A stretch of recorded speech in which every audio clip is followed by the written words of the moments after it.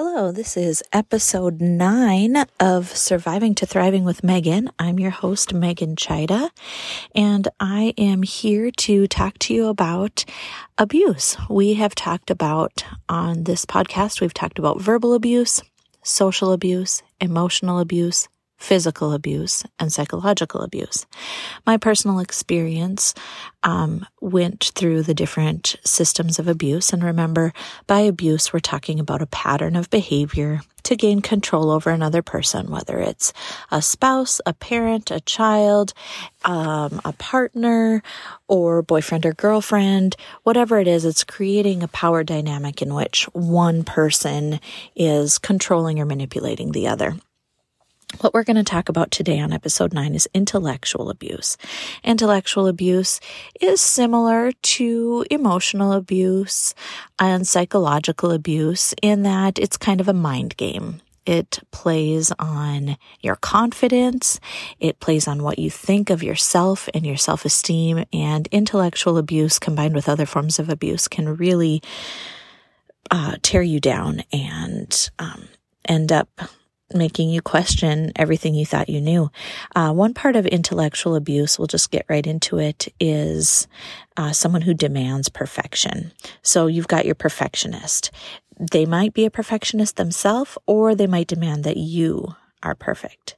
Insisting on proof of your opinions, and not just in what studies support your conclusion, or what are you basing your opinions on? Not like a discussion where you're truly having an intellectual discussion about what your opinions are and why they are that way. It's the opposite. In fact, demanding proof. And part of that is, those people that are just impossible to argue with. You just can't argue with them. You might as well save your breath because they refuse to allow anybody to disagree. There's just no disagreeing. You're dumbed down, you're intimidated, you're invalidated. If you point out the abuse, or if you point out that this is not right, how you were treating me, then they invalidate you or dumb you down, insult you, insulting the intellect, education level, or ability to think, refusing to allow you to disagree, intimidated by your mind. And that means that because they are intimidated, sometimes they'll put you down. Like, let's say you're a straight A student, or you're studying for your master's degree, or any degree for that matter. Let's say you're studying and they just can't handle the intellect that comes with that. Some of the things you'll hear are, "Oh, so you think you're smarter than me now?"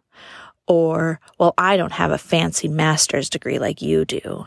Or, "Well, who am I? I'm just a stupid XYZ, but you're a doctor," or "You're a fancy whatever, this or that." But then at the same time, and the next breath, it'll be, "Well, I work hard and you're just a this or you're just a that," and referring to like white collar worker, such as a doctor or a nurse or a teacher or something that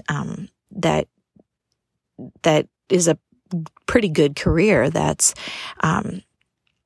being dumbed down and being invalidated. So that kind of covers the intellectual abuse piece of it. And remember, we're talking about patterns. We're not talking about the offhanded comment here or there. We're not talking about the heated disagreement about a political standpoint or a religious viewpoint or a worldview. We're really talking about the insistent pattern of behavior that makes you less than for whatever it is and puts them on a higher pedestal.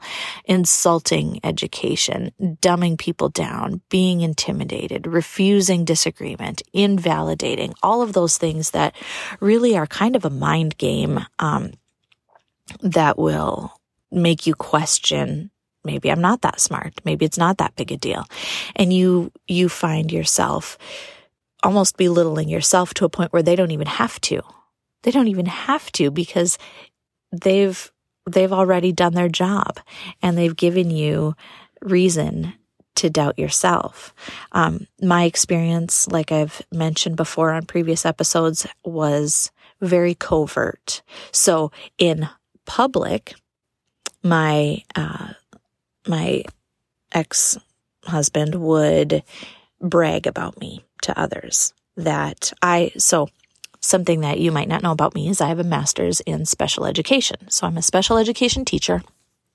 I went to graduate school and got the credentials that I needed for that. And so when we were in public, he would say, "Oh, yep, Megan's got a master's degree. She's so smart. Nobody studies more than Megan. You should have seen how much she studied. You should have seen how book smart she is. You should have seen, you should see all the things she knows. She's really smart. She got straight A's, all those things," right? Okay. So this is how we're talking to our family and our friends and acquaintances. But at home, it was very, very different. At home, it was those comments that I was referring to earlier, like, "Well, I don't have a fancy master's degree like you, so how dare I speak?" Or things that were just absolutely demeaning, like, "Well, you think you're so smart, but really you're just a this, this, and that. And really you think you have all this education, but really it's this, this, and that." And it took me years, in fact, to not only establish my career and my knowledge within my profession and then become somebody who was respected and looked upon, but then it also took me years to believe that about myself. Sometimes I still don't, because it was just at such a level. And you know what it took me having conversations with other people that had different worldviews, that had highly intelligent positions in their field of work. I would be talking to a CEO of a company or a banker or whatever, you name it. And I was realizing that some of my ideas and some of my intelligence and my conversations and my writing especially could hold water with some intelligent people. And that's what really kind of gave me my confidence back. But if these are things that you are finding in your relationship, I encourage you to check out a few links that I've got in my show notes about intellectual abuse, what it looks like, what it feels like, what it sounds like. And then I also encourage you to seek out some clarity among your resources and the people around you to kind of gain some perspective on what's really happening and if that is something that should be happening or not. All right. I hope this helped, and I will see you next time for episode 10. I look forward to it.